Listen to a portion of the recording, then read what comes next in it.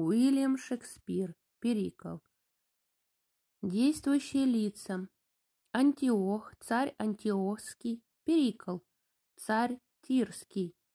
Геликан, Эскан, тирский вельможа. Симонид, царь Пентаполейский. Клеон, правитель Тарса. Лизимах, правитель Митилены. Церемон, эфесский вельможа. Тальярд, антиохский вельможа. Филимон, слуга Перикла. Леонин, слуга Диониса. Маршал, сводник. Засов, его слуга. Дочь Антиоха. Диониса, жена Клеона. Таиса, дочь Симонида. Марина, дочь Перикла и Таисы. Лихарида, кормилица Марины. Сводня. Диана, Гауэр в качестве хора. Вельможи, рыцари, придворные, матросы, пираты, рыбаки и гонцы. Место действия – разные страны. Акт 1. Перед дворцом Антиоха входит Гауэр. Гауэр. Из праха старый Гауэр сам, плоть обретя, явился к вам. Он песню древности споет и вас, наверное, развлечет. Не раз и в пост, и в мясоед, под шум перов или бесед, та песня для вельмож и дам была приятна, как бальзам, и озаряла их, как гелиоз. «Et bonum quo antiquuis eo melius», и благо, чем старей, тем лучше. Латынь. Но если вам, чей ум живей, я, старец, с песенкой своей могу понравиться сейчас. Мне лестно позабавить вас. Приятно жить мне, если вам я, как свеча, свой свет отдам. Итак, теперь смотрите сами. Антиохия перед вами. Построил много лет назад царь Антиох сей пышный град. Почти 8-е чудо света. От древних я узнал про это. Его супруга умерла, оставив дочь, а дочь была наделена красой небесной, столь небывалой и прелестной, что царь-отец греховный пыл, к ней ощутив ее, склонил на мерзкий грех кровосмешения, погибель ей, отцу презрение. Свое дитя он вверг в разврат, позором грех такой клеймят.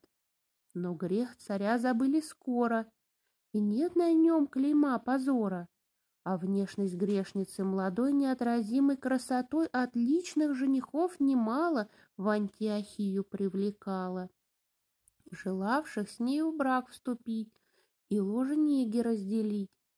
Отец их запугать желал, и вот какой закон издал. Коль хочешь царским зятем стать, сумей загадку разгадать. Не сможешь, к смерти будь готов. Погибло много женихов, принцессе предлагавших руку. Могилы их тому порукой. Что дальше будет видно вам. Я все, что знаю, передам. Уходит. Антиохия, зал во дворце. Входят Антиохол, Перикл и свита. Антиох. Итак, ты знаешь, юный тирский царь, опасности, грозящие тебе. Перикл. Да, Антиох, но окрыляет душу мне дивная награда, и при мысли о той награде смерти не боюсь. Антиох. Пусть дочь моя войдет в одеждах брачных, как если бы Юпитера объятием одна предназначалась. Ведь природа без ведома Луцины ей на радость возвела на небеса конклав планет, чтоб каждая высоким совершенством, ей свойственным, принцессу наградила. Музыка. Входит дочь Антиоха, Перикл. Она идет прекрасно, как весна, все грации покорны ей она, все совершенства как бы совместила в ее лице, как в книге песнопений читаю я одни восторги счастья, ни злой досаде, ни унылой скорби, подругою она не может быть. О боги, сотворили вы меня мужчиной, наслаждающимся страстью. Воспламенили вы в груди моей желание вкусить небесный плод или умереть. Так будьте ж мне защитою, я сын ваш, я ваш раб. О, помогите и мне познать бессмертное блаженство. Антиох. Перикл, Перикл, который зятем Антиоха Великого хотел бы стать. Антиох. Ты видишь, плоды золотые, сады Гесперид, остерегайся их, драконы смерти не позволяют прикоснуться к ним. Ее лица небесное сияние тебя влечет, но нужно заслужить победу и божественное право, иначе ты умрешь. Немало славных искателей бесстрашных, как и ты, свидетельствуют бледными устами и навсегда умолкшим языком о том, как, прославляя Купидона, они погибли, мученики страсти, одно лишь небо покрывает их. Ужасен вид их мертвых тел немых, они совет дают, дерзать напрасно, тенета смерти крепки и ужасны. Перикл. Спасибо, Антиох, ты мне напомнил о том, что смертен я, что тело это такое же, как и тела погибших. Я должен приготовить ко всему, что мне грозит. Да, помню я и знаю, законы смерти поучают нас. Не верить жизни слабому дыханию, пора подумать о последней воле. Я, как больной, еще любуюсь жизнью, но к радостям земным уж не тянусь. Я завещаю вам, живите мирно, как всем хорошим людям подобает и всем владыкам. Все, чем я богат, как прах земной, пускай во прах вернется. Дочери Антиоха. Но пламя чистое моей любви тебе одной, отныне я готов, иду навстречу жизни или смерти и смело жду судьбу своей решения. Антиох. Ты пренебрег моим советом, что ж, загадку разгадай или умри, как те, что прежде разгадать пытались.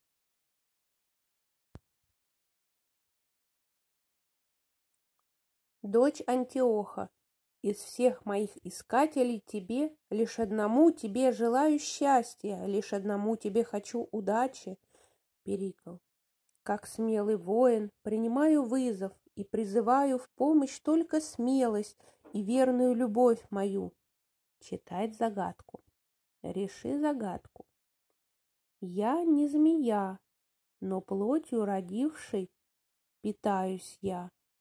Ту нежность супруга, что женам мила, в отцовском сердце я обрела. Он сын, отец и супруг мой тоже. Я мать и жена, и дитя его все же. Как может чудо такое случиться, реши, если с жизнью не хочешь проститься. В сторону. Так вот оно, мое лекарство злое, скажи мне, неведомые силы, усеявшие небо сонмом звезд, глядящих вниз на все дела людские, как не затмятся звезды, если правда, то, что сейчас бледнее разгадала я. Берет дочь Антиоха за руку и говорит ей: сосуд прекрасный, я тебя любил, не зная, сколько мерзости вместил твой совершенный образ. Но теперь от слепоты я излечен, поверь. Мужчина званий недостоин тот, кого постыдный грех к тебе влечет. Ты скрипка, и если б струн твоих касался тот, кто с тобой законно сочетался, внимало бы небо музыки твоей божественной. Но ежели злодей до времени расстроил их звучание, пусть пляшет мерзкий ад под их бренчание. А ты мне не нужна. Антиох. Не прикасайся к ней, Перикл. Закон карает смертью за такую смелость. Реши загадку. Истекает срок. Готовься грозный приговор услышать. Перикл. Великий царь, не любят люди слушать о грехах, хотя грешат охотно. Не хочу я открыто мысли высказать мои, имея книгу всех деяний царских, надежнее держать ее закрытой. Молва о мерзостях подобна ветру, в глаза людей бросающему пыль, что причиняет боль и раздражение. Зажмурь глаза, не испытаешь боли, промчится ветер, ты открой глаза. Ведь крот слепой, спасаясь от людей, поработивших землю, насыпает холмы и этим выдает себя. Цари, как боги, прихоть их — закон. Кто скажет Зевсу, что приступен он? Ты понял, что сказал я? Полагаю, разумнее не знать того, что знаю. Я головой дорожу. Прости, молчит язык мой, чтоб ее спасти. Антиох в сторону. Я доберусь до этой головы, о небо, понял он и догадался, но с ним я буду ласковым пока, громко. О, юный тирский царь, ты понял ложно загадку, и по нашему условию ты должен бы закончить дни свои, но, чтя в себе цветущий юный отпрыск прекраснейшего царственного древа, отсрочку в 40 дней тебе даю, чтоб ты загадку эту разгадал, и, к радости моей, мне зятем стал. Пока гости у нас. Ты будешь принят, как подобает моему величию и царственному сану твоему. Все, кроме Перикла, уходят.